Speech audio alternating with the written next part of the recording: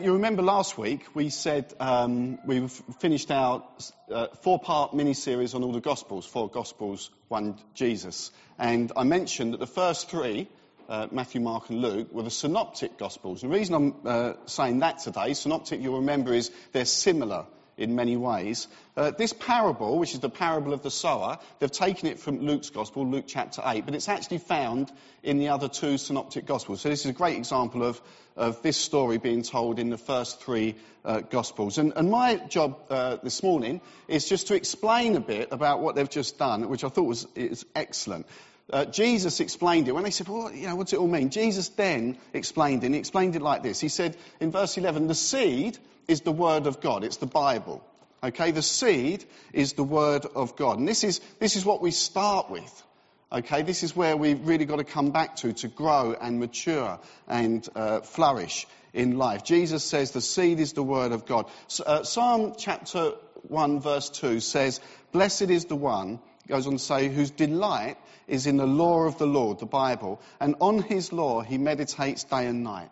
And so it starts here. This is a sacred collection of books, 66 in all, and it's God's word to you and to us, and Jesus is revealed in the scriptures to us, and it also shows us how to become more like him. So we need to know it and live it. So what did the parable of the sower say about this? Jesus said, verse 12, so we've got the word of God is the seed. Those along the path are the ones who hear, so they hear the word of God, but the devil comes and takes away the word from their hearts. I've done enough alpha courses and Y-up courses to know, and preaching, that some people, they really, really get it and they take it in. Others, they just ignore it and they just don't believe it. They choose not to believe it. They maybe mock it. They maybe say, this is old-fashioned, it's not for life now. And they go literally their own way. They're the people on the path or the road. Verse 13, he explains what the rock means when he says those on the rock are the ones who receive the word with joy when they hear it. So when they first hear it, they think, this is wonderful. Jesus died for me so I can have a relationship with God and be with him forever. This is brilliant. This is brilliant. And they take all the good stuff, but he says they have no root. They believe for a while, but in the time of testing, they fall away. I always find it interesting this when he says, but in the time of testing. He doesn't say if they're tested. He says in the time of testing. There's an expectation that once you give your life to Jesus, once you listen to his word, there are going to be testing times.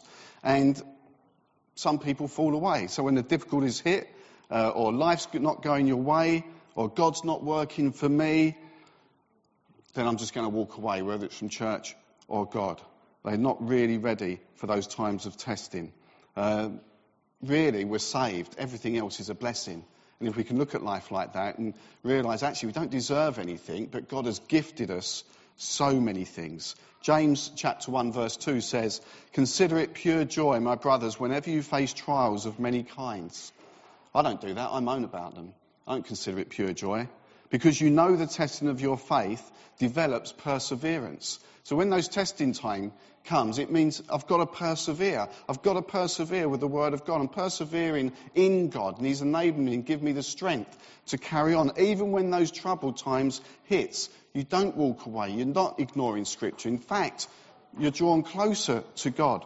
There's a book in my study, a really old book, by a man called, I hope I say this right, Juan Carlos Ortiz. And the book's a simple book, it's just called Disciple. And he was telling the story, and it's another story, if you like, a parable, about what we have from God is a gift. And he's having this sort of prayer and to and froing with God. And he says that he's in his prayer life, and he says, God, thank you so much for my job.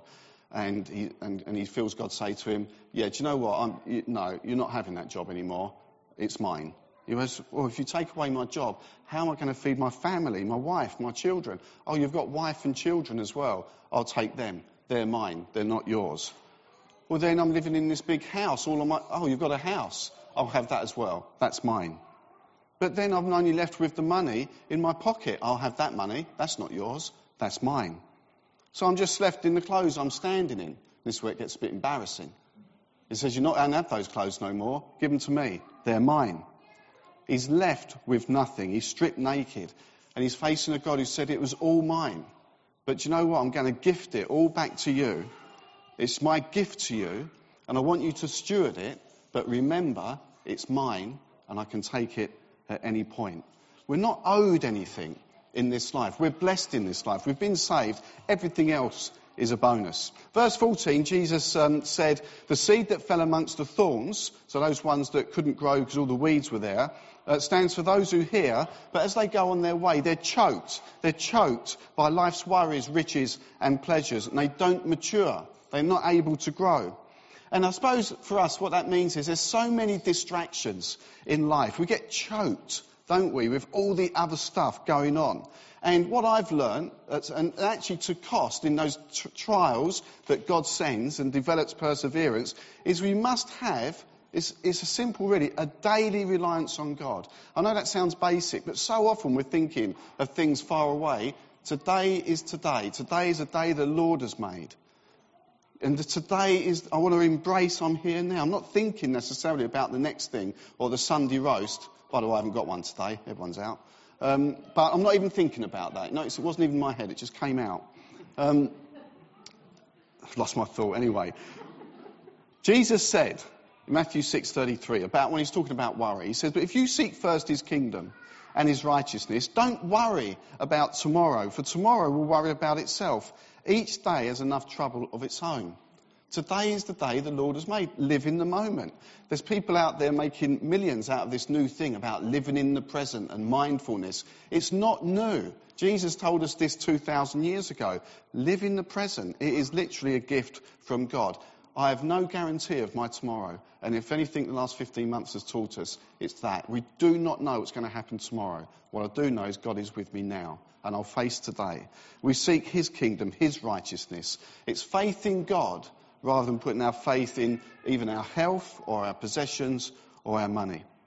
But then we've got the good soil in verse 15. But the good seed on good soil stands for those with a noble and good heart, who hear the word, retain it, and persevere.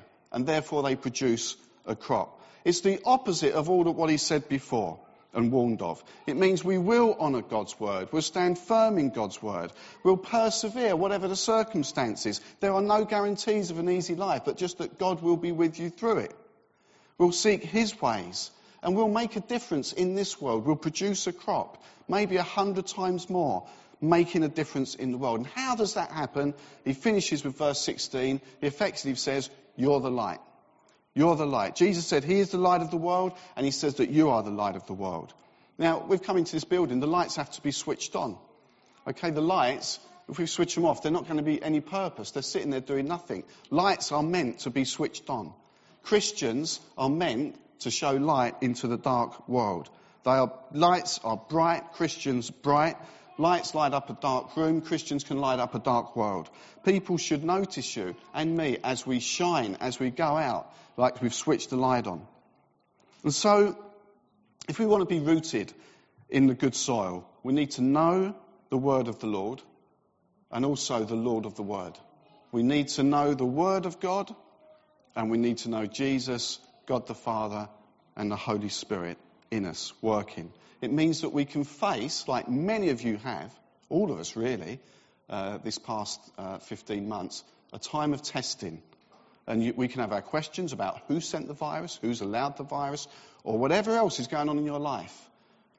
Consider it pure joy, because it builds us our perseverance. That's tough to say that in the middle of a pandemic, but trials and tribulations do test our faith. Some people would have walked away because of this. Others, and I'll include myself in this, have had to draw closer to God. It's been the only hope. The only hope. We seek first his kingdom rather than get choked with worry. Honestly, the people who, when I speak to people, there's so much worry in the world. There is so much to worry about.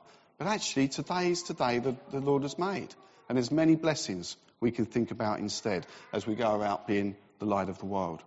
On a personal note, and actually loads of people have been through hard times, but Andrew and I, 3 years, it's been like a tsunami of things have happened. It's like one after the other. And loads of people have that. So I'm not looking for any kind of favouritism. It's the same for many people.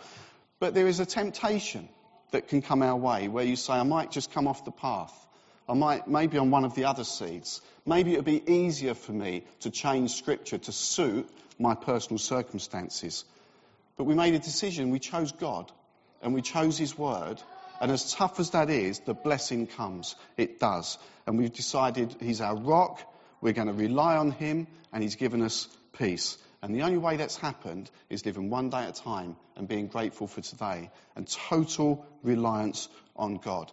We've had reliance in our church family. And Gary has been saying how brilliant it's been with the church family. You know, there's things going on with him, having his treatment, and he's just continually singing the blessings and praise of God. He's got a trial, and a tribulation has come to him, like many of you, but he's choosing that path. He's choosing to stay rooted in the Word. He's choosing to be good soil. He wants to grow.